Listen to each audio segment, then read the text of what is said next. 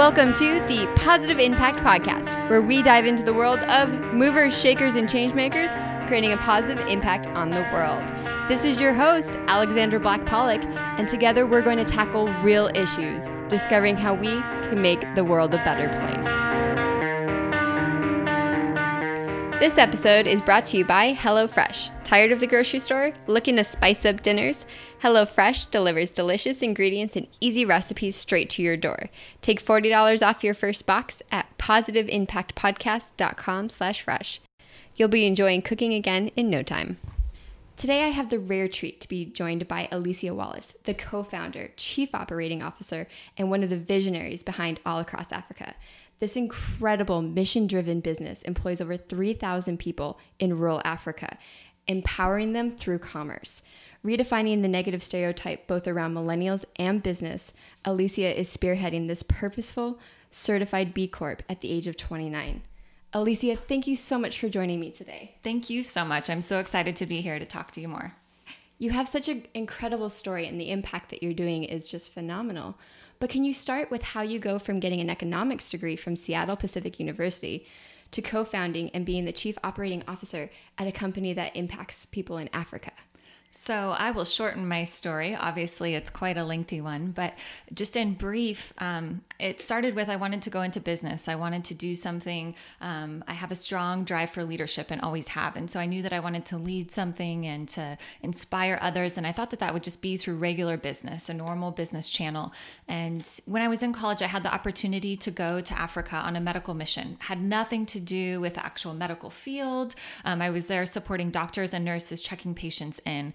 And it was there where babies died in our arms on the way to hospitals. And I just saw the lack of opportunity and the desire for dignified work. As much as I enjoyed the medical clinic and thought that we were bringing a solution, to me, it didn't feel like a sustainable solution. It didn't feel like they could replicate that after we were gone, and that something had made a lasting impact other than possibly solving typhoid at that moment or malaria, but it wasn't long term.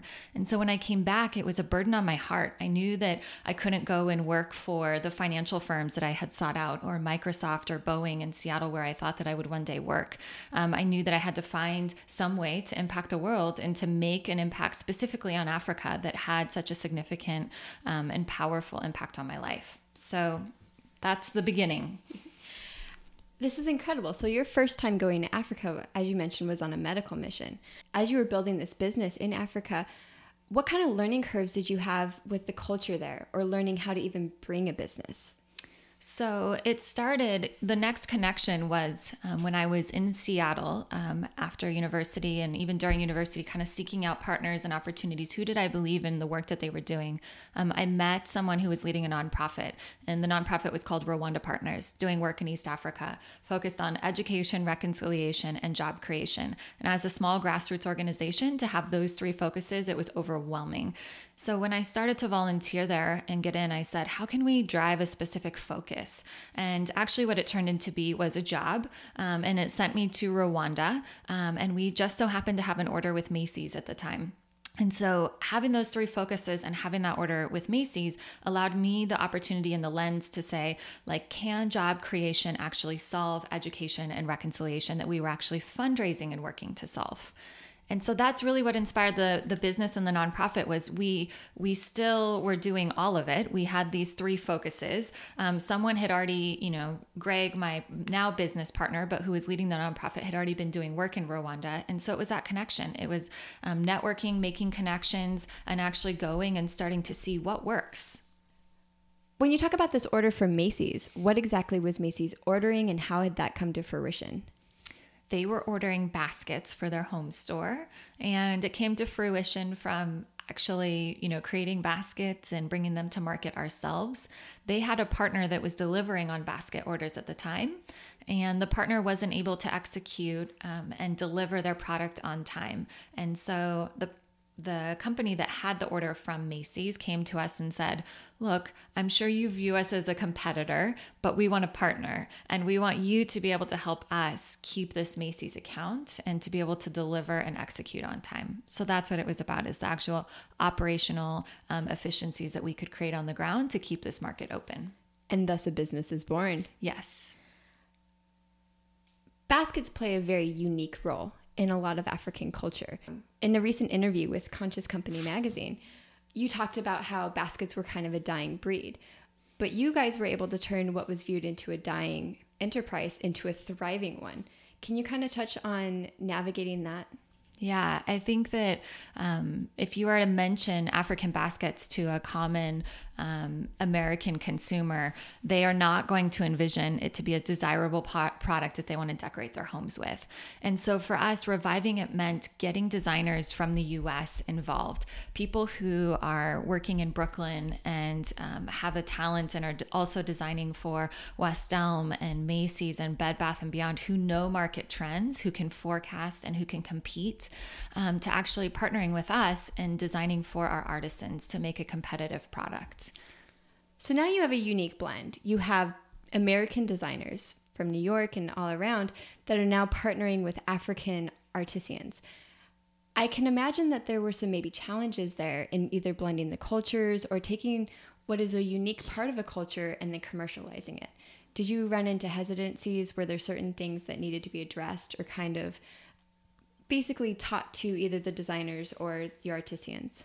Definitely. There's definitely a learning curve for the designers in both the technical capacity, how far can they actually take the design and the quality, and then also just in being culturally sensitive. So the designers still want to create new things, but they also want to tell a story about Rwanda. They want to tell a story about the cultures they're designing. So taking the time to research, to understand from the artisans what are significant patterns and meanings and colors to them, and how can we communicate their story. One of the fundamental ways that we were able to actually execute that bridge between artisans and our designer teams are through our fantastic leadership teams on the ground. And it comes down to having really phenomenal local leaders who know the culture, who are from Rwanda or from Burundi or from Uganda, who can actually communicate with our artisans, but at the same time have a university education or some sort of work experience that connects them to the Western world to know operations and communication and effectively bridge that gap. I really want to dig into this idea of cultural sensitivity and storytelling. But first, I think this is a great opportunity to kind of explain all across Africa and what it is that you guys specifically do and a little bit of the inner workings. Sure. So our goal and our focus is to create jobs for marginalized men and women across Africa. And that, at the end of the day, does not specifically have to mean crafts, doesn't have to mean baskets, but we've seen it as the best method to actually lifting up poor rural farmers who have no education and very little natural material access. And so, yeah, our whole focus is how do we lift them up where they don't need charity or aid anymore, where they have dignity in their work, and how do we empower them to have an impact long after? How do we teach them skills, and how can they save their money that's diversifying their income to lift themselves even further out of poverty than we just did by a market connection? You touched on this term twice, and it's dignified. And it's such a unique concept because a lot of times people go in and they have their ideas and their visions, and they go into a culture that sometimes they don't know anything about. And I think that could, looking from a personal perspective, I could see that being very undignified. But this is something that obviously has resonated a lot with you. Can you kind of touch on that and why it plays such an important role? Yeah, I think dignified work plays an important role for me because we think of the poor sometimes, for just being a candid word, maybe lazy or unskilled or unable. And the truth is it's just a lack of education and ability and opportunity. And so when you're able to open those doors, the dignified work comes from pride, that we make beautiful things that people are proud of as well. So our artisans are beaming with joy when they accomplish a basket that a New York designer made and that they know that an American person is going to appreciate. That connects them to that greater purpose as well, saying like, I am worthy, like I can accomplish something and I can do something to be proud of myself. In a way, you're almost spreading dignity through a lot of areas that are very poverty stricken. How does that impact an entire community when you're able to put that into the core of what they're doing? Yeah, that sense of confidence radiates throughout their community. So when they have confidence in their skill, it's likely that they're going to want to tell their neighbor, like, hey, I'm doing this and I can accomplish this. Do you want to learn too? Or let me teach you. They're also able to employ other people. They're proud. They're saying, hey, I'm making 10 times more than I would laboring in a field today. I don't get to go dig in my field for vegetables for my family. Can I pay you to go and do my work? And so that dignity like radiates. It creates other jobs. They're proud. They become leaders in their community. They want to encourage and lead other people. And so, yeah, it just has this ripple effect down to creating more income for other people. It's reinvested. And just that sense of confidence of like, there's hope for something. We can all work towards something. There is a better future that exists. That's almost a defining element between charity and really empowering people through commerce. And that's one of the things I'm most impressed with all across Africa is you guys took a very unique stance. And you said, we are not charity. We are very specifically empowerment, and we have our targeted focuses. And as you mentioned, yes, it has a ripple effect. But let's talk about how far that ripple effect has reached, because you guys are actually serving a lot of areas in Africa. Yeah, we are. So we started in Rwanda with basket weaving. And since then, we've reached out. We work in Uganda as well with 4 different cooperatives, about 120 people. And we also work in Burundi. The interesting thing about Burundi is we talk about dignified work and the lack of charity is Burundi has no craft or traditional heritage that's being passed on. So when we walk into a country like Burundi and we want to actually create jobs and replicate what we've been doing successfully in Rwanda, in a war-torn country like Burundi, it actually does require aspects of charity. So we do have partners like the UN who are saying, how do we bring back any craft and any skill? So taking people from the ground, returning refugees, youth in the north, how do we bring them from the ground up and give them a skill that then the business is actually able to come in and design and invest and take them to the next level of bringing their crafts to market? So we've gone from the nonprofit charity aspect to just dignified work to seeing that only dignified work doesn't always mean it can be replicated everywhere, that some of the most needy populations still do need charity, but with that focus and that mindset of becoming sustainable businesses. There's a purpose, there's a timeline, we measure it, we're accountable to it. It's not just unending, we have to support these people and send their kids to school. They know what's coming and they're being trained for that business opportunity. Something that's been a trend throughout other episodes is this idea of partnership, and really leveraging partnerships to further expand your growth. And it sounds like you're partnering with organizations like the UN, and I'm sure you have to have local partnerships, especially in these very challenging countries. Like you mentioned, they can be war-torn. There's very dynamic histories there. Can you touch on the role of partnerships in fueling your business? Yeah, partnerships have been fundamental. We've partnered with business leaders in Rwanda, Uganda, and Burundi, almost as advisors. So people who might not necessarily leave the business world, they potentially are making more money for their family or don't have an interest, but have a value to navigating how to manage business and accounting and all those things that make a business tick.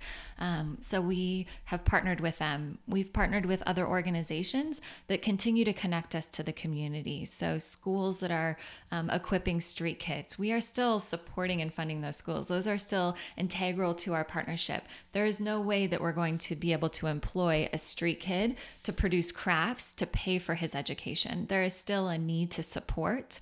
And so we have fundamental partners in those ways as well.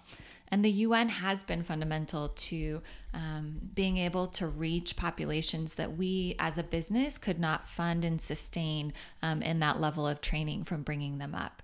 And so they have offered a network of resources, other organizations, trainings that wouldn't otherwise be available to us.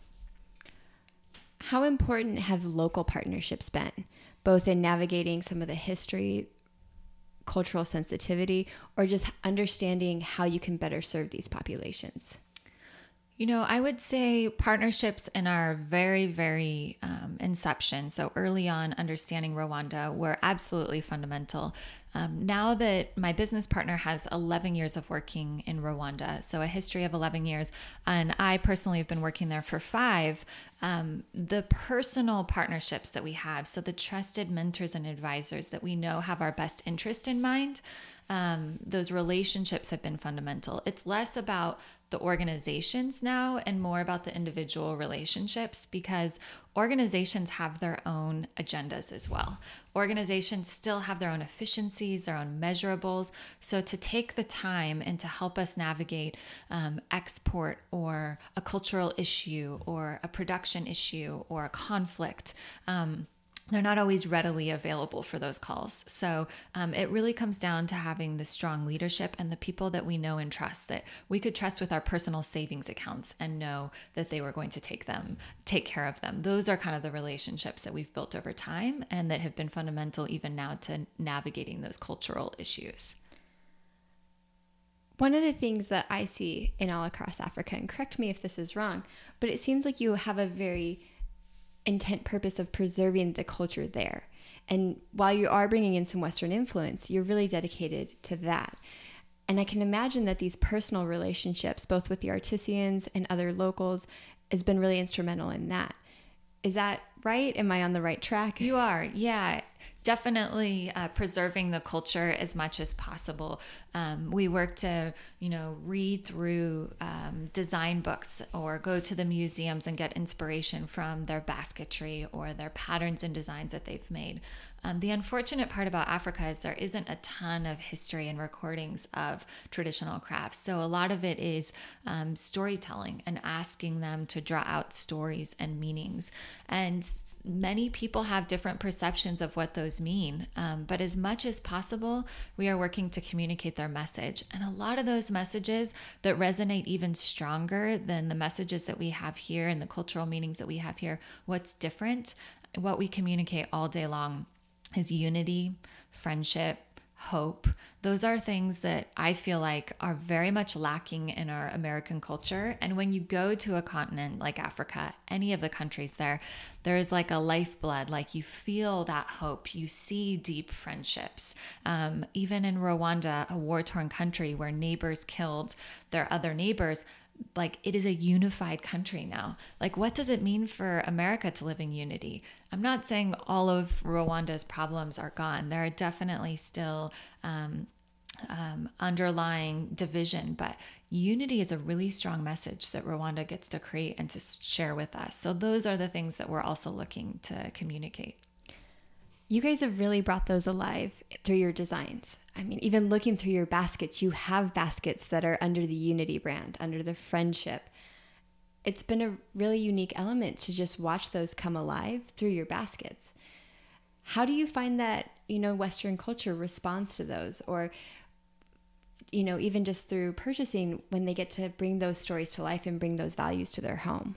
Yeah, I would definitely say that some people buy our baskets because they love the design, they love the color, and they're just going to purchase them anyways. They might not take the time to learn this story. I'd say there's another third that purchases it because they feel connected to a person on the other end. And then another third is purchasing the basket because they're going to communicate a message of friendship to their friend that is struggling with cancer. And they're going to visit them and say, you know what? People in Rwanda have overcome this. I love you. Here's a token of my love and my friendship. And I was thoughtful in this purchase. We don't get gifts that stand for things like that have that meaning. And so it's a very powerful message. It is a strong distinguisher, and being able to share that message in that story. It's not just a product saying, I'm purchasing something to help someone. It's saying, I'm going to share a piece of Rwanda with you. Such incredible, compelling stories on both sides of your product. I mean, the ability to create an organization that not only has stories that are from the artisans, but to share a basket with a friend who has cancer and saying, I want to empower you as you struggle through life, is just awe-inspiring. So the next thing I want to touch on are, what are some of the biggest misconceptions that people have about these areas in Africa? I think the biggest misconceptions are danger, fear that we feel. We have had a lot of media broadcast to us around Sudan and the starvation and the war that has gone on there, around Somalia, around Nigeria and the girls. Very rarely does the news pick up on the tidbits of hope. I'm sure we've all seen the stories on Oprah or otherwise. So every here and there do we see those stories of hope and overcoming obstacles. But the common misperceptions are that it's a dark, scary continent. And it's my second home, and I wish it was my first. But being born in America and my family here, and also leading a business here, this is my first home. But it is Rwanda, Burundi, Uganda are luscious landscapes. They are green. They are beautiful. They are mountainous. The people are wonderful. It's a safe and beautiful place to travel and to get to meet people. What was your biggest surprise about those countries when you went over there for the first time? I think the biggest surprise for me was actually the obstacles as a young woman that I had to overcome. Here in the US, we have so many obstacles already to establish ourselves, especially as a 20-something-year-old business owner, whatever discriminating factors that we feel like, glass ceilings that are in place here in the US, they are really what I feel like is nothing compared to entering into African culture. And so working with a male-dominated office when I arrived in Rwanda and working to accomplish a goal towards accomplishing an order for Macy's, seeing all of the roadblocks that were created by, in some ways, our own staff because of the lack of trust with like a young female coming in. Those were obstacles that over time I had to learn how to overcome, how to lead from below and not come in and put my ideas first or to suggest something. It was subtle ways of asking questions, not even directly, very subtly, and learning how to lead within their culture to accomplish the results that we needed. And so that was what was most surprising. I had been to Africa previous to going to Rwanda, so I had seen and knew and loved just the life beat that came from it. But that was probably one of the most surprising were those challenges. Now, you touched a little bit on leading from below, but more specifically, how did you gain respect in these cultures, particularly as you mentioned, a male-dominated culture? And let's be honest, you're 20-something blonde female from America coming in and trying to help. How did you navigate that? Yeah, so at first I made mistakes. And I think the first part is understanding and recognizing and owning your mistakes. So I came in with the mindset to establish that I was confident and that I understood and knew what needed to happen. And that was after taking time to understand that. I didn't walk right into the situation with that confidence. Taking, 3 weeks of really building trust and going out and understanding. And after that time, trying to establish it wasn't successful. And so what it came down to were the results, to be really honest. And also the lack of owning everything. So not needing to take recognition that it was my own, but giving credit to other people in the team, regardless of whether I really accomplished it or not. It was a very interesting dynamic for me. But I remember our country director at the time that I went there to support calling, now my business partner, Greg, who was running the nonprofit then, and saying, she's ruining everything. Those were his words. She has ruined everything. And it was because I had gone to the village and understood that there was a different hierarchy going on. I had lived out there. I had stayed at this guest house with a translator, wanting to instill and ingrain myself in their culture and understand how these cooperatives functioned and if it really changed their lives and how they produce and get their materials and all of that. And after time, I saw some problems and I started to address them. And he didn't want to address them because it was upsetting to the women that we were going to go through a time of change and make sure that the controls were in place that was taking care of everyone down the line. And so having those comments made that she's ruining everything was really challenging, and it took me a second to go back and reflect and say, how do I not ruin everything, but like also encourage him to realize that these results are necessary and that these results are fruitful and beneficial to the growth of the organization and his own position. What an amazing leadership learning opportunity right there. Because I'm assuming those skills that you learned, and especially those first couple months, are things that you've really held with you as you've created this company. Yes, definitely. And, I can't say that it didn't go without lots of conversations and coaching from Greg, who was leading the nonprofit at the time, the executive director. There were daily conversations with, you are driven, I'm going to ask you to step back. I'm going to ask you to look out the window today. And so those conversations were really fundamental for my leadership at the time too. So it was that piece of mentoring with taking advice from a leader who has had a little bit more experience, who as a 20-something going in and really wanting to make an impact and change. I was very passionate about, we need results. We're going to miss this opportunity. And so him being able to coach and guide and just tell me that it's the long road that we're taking and how to step back was really, really fundamental as well. Now let's touch on those results, especially several years later. As mentioned in the intro, you guys currently employ over 3,000 individuals and then families. What are some other really great milestones that you've accomplished, or some of the almost clouding points for all across Africa? Yeah, I think that would be it, is when we do our impact studies, understanding that an artisan on average supports 5.7 dependents. So what that means is it's a community of 18,000 people who are directly impacted by income. That's not the ripple effect we're talking about. 18,000 people have, improved nutrition. They have shelter. Their kids are in school. They have access to healthcare. And we're working to teach them to save. 80% of our artisans actively use their savings account, which is significant for rural, uneducated farmers in East African countries, that they have savings accounts and are utilizing them. So those are just some of them. I mean, there are those mountaintop moments where we have our annual, shareholder celebrations, and we gather all of our artisans from distant areas, and they come with shields and spears and poetry and songs, and each cooperative's leadership gets up and presents. And I wasn't there this last round, but Greg, my business partner, was, and he called me afterwards, almost in tears, saying, they gave me this shield and this spear. And the shield, they said, is to protect. And the spear is to fight for their poverty. And he was like, it was such a powerful and distinguishing reminder that it is a daily fight, that business isn't just easy, that running this and leading this, and that they recognize that, and that we're working hard to fight for them.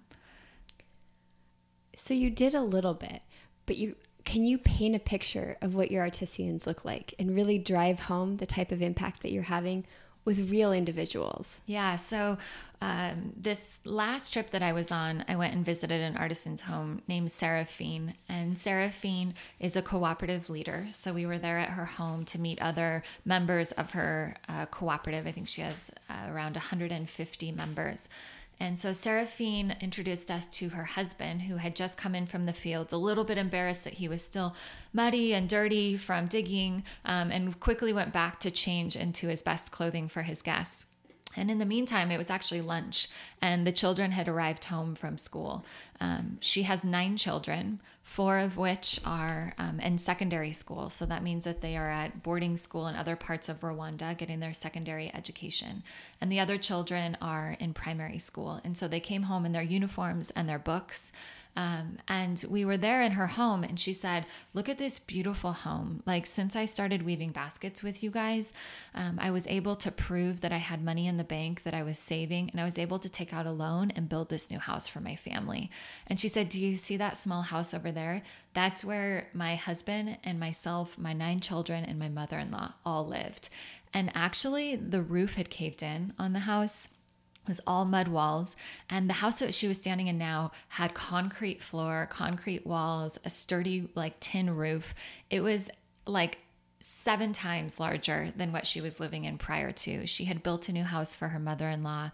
She had 3 cows in her backyard, which is a significant amount of, physical savings for her. And to see the neighbor kids coming up was actually the most pivotal. Clearly the house in front of us, but her neighbors and her kids in the community where she was the same, essentially, had ragged clothing and were not in school. And it was heartbreaking to me sitting there and saying, like, we're not doing enough. Like, there are still these kids that aren't in school. There's still this woman that can't provide for her family. But at the same time, knowing that, like, where Seraphine has come and where she is now is because of the work that we're doing, and that there are thousands others that are in the same place. Like, that is the powerful moment where I'm like, our work cannot cease. Like, we have to continue. And there is like true results and impact here. And there are so many more to reach. And while it can be very discouraging that you're not impacting the whole continent or the world from, every ounce of energy that you pour into it, there does need to be defining moments like the times with Seraphine where you're proud, and where I was like significantly proud of seeing Seraphine and the hard work and the pride that she had in her work. And stories like Seraphine really bring to life the incredible impact that All Across Africa has. Before jumping into the rapid fire, a quick resource and tool for you as you grow your business. One of the most challenging things out there can be around branding and marketing and really telling your story in a way that resonates with customers. To help, we've built a comprehensive ideal customer worksheet to help you walk through all the different steps in identifying your customer. Download your free copy at positiveimpactpodcast.com/branding. Hang out with us there, and you're also going to find information about a brand new branding guide for young businesses, all giving you the tools to make that positive impact in your business. And now for that rapid fire. Life is a balance of work, passion, and adventure. Can you tell us about a recent adventure or excursion you went on? I went to Catalina Island this past year for some R&R and didn't really know what to expect. Took the ferry over, ended up in a small town called Two Harbors in the off season. And it was an absolutely wonderful, rejuvenating adventure, full of hiking and whale watching and seal chasing, and was just like these quiet moments of just being outdoors and seeking something new that's still in my local backyard. That was really wonderful. Many social entrepreneurs find solace and tranquility in the outdoors. How does that play into your role with All Across Africa? I would say that it's with regular runs here in San Diego. I live in Ocean Beach, and I commonly take runs outside from the Pacific Northwest in Seattle, so I don't get to go hiking in the beautiful mountains anymore, but a run on the beach is definitely right up there. When hiking or on other outdoor excursions, what is one must-have item that you always take with you? Oh gosh. Here in San Diego, it's sunglasses. I'm running with sunglasses regardless. And otherwise it's just always a good pair of shoes. I'm always investing in, not necessarily like brand new or the best tennis shoes, but you got to have a good pair of shoes. Do you have a brand that you love? I don't. I commonly wear Asics, but I bounce around. I'm an Asics girl too. Can you describe a time where you had boots on the ground and you really got to see your impact come to life? Yeah, that would be after the first year of working. So we overcame the Macy's order, which I had previously discussed, but packing a full container of baskets. So we had been working really hard, both on the US side to financially manage a container, and then the artisans were working really hard to fill a container. It was about 20,000 products all at once that need to be shipped for Christmas. And it was at Thanksgiving time that the container arrived in the US. And I had to wait late at the office as they unpacked all of the boxes. And there was just this moment of like overwhelming joy that I had 550 boxes full of products that I had already seen produced, and it arrived. It made it on time. We accomplished this feat together. It wasn't just us, but it was in partnership with the artisans. It was a really proud moment. Do you have a book that you recommend to other aspiring social entrepreneurs? Oh gosh. Simon Sinek, the book Why, has been a very, very powerful book. So not just in my business, but in my own personal life. So he talks a lot about how businesses need to position themselves and like why they do what they do, not what or how, but why. And he goes through examples like Apple and others who just talk about what they believe in. And that's been really fundamental for, talking about why we do what we do instead of how. But even as a personal, entrepreneur, saying like, why am I doing this? What am I looking to accomplish? And why is that? And so continuing to ask the question why, I love that book and recommend it all the time. What advice do you give for recent grads looking for meaningful careers? Oh, that is a can of worms for me. So a lot of what I talk about is perseverance and hard work. So meaningful careers to me doesn't mean that you necessarily graduate from school and you enter into a job of changing the world. For me, my journey to actually becoming a leader and an entrepreneur started with 5 years of really hard work at a law firm. And it took a long time. It was perseverance. I didn't love it. I didn't feel like I was bringing meaning, but I worked to bring meaning throughout it. Getting everyone to volunteer at shelters monthly, creating budgets where we donated to other nonprofits, understanding leadership in the organization, understanding operations, and those lessons learned, that time, that hard work, that perseverance actually translated into me knowing and learning something and have paid off my student loans, where that I could go and volunteer and work for very little in a startup organization to be able to make an impact and take what I learned there. So college grads, don't be afraid of a real job. Don't be afraid of that hard work where you don't feel like you're immediately making an impact. If you have a goal and a focus and you're working towards that goal and that focus, it can be fruitful for the long term of making an impact. So empowering. Do you have a mantra or a motto that guides your work with All Across Africa? Let's make a better world. There really is no better mantra than that, is there? There's not. Let's make a better world. Alicia, today has been fantastic. Thank you so much for your time, your energy, and all your advice. So for people who are just in love with your mission and want to see the compelling and beautiful baskets that you guys create, one which you brought for me today, and I'm just blown away by, how do they learn more? How do they get connected? allacrossafrica.org. It'll have all the information on the organization, highlights artisans, and also has products for view and purchase. Thank you so much. Thank you. Well, movers and shakers, I hope you're absolutely empowered by Alicia's incredible story to creating a global impact. Particularly that huge takeaway of hard work and bringing meaning to a job that you might not define as meaningful, but building it into your everyday routine. Absolutely chilling. For all of the resources and links mentioned in today's episode, head on over to positiveimpactpodcast.com/show. We're also going to have some incredible photos from Africa with their basket weavers and Alicia there on the ground. It's beyond powerful. If you're still grappling with what your why is, check out Simon Sinek's book, Start With Why, on our Goodreads page at positiveimpactpodcast.com/Goodreads. Hang out with us there and we'll give you a free audio download thanks to Audible. Until next time, keep doing your part to make the world a better place.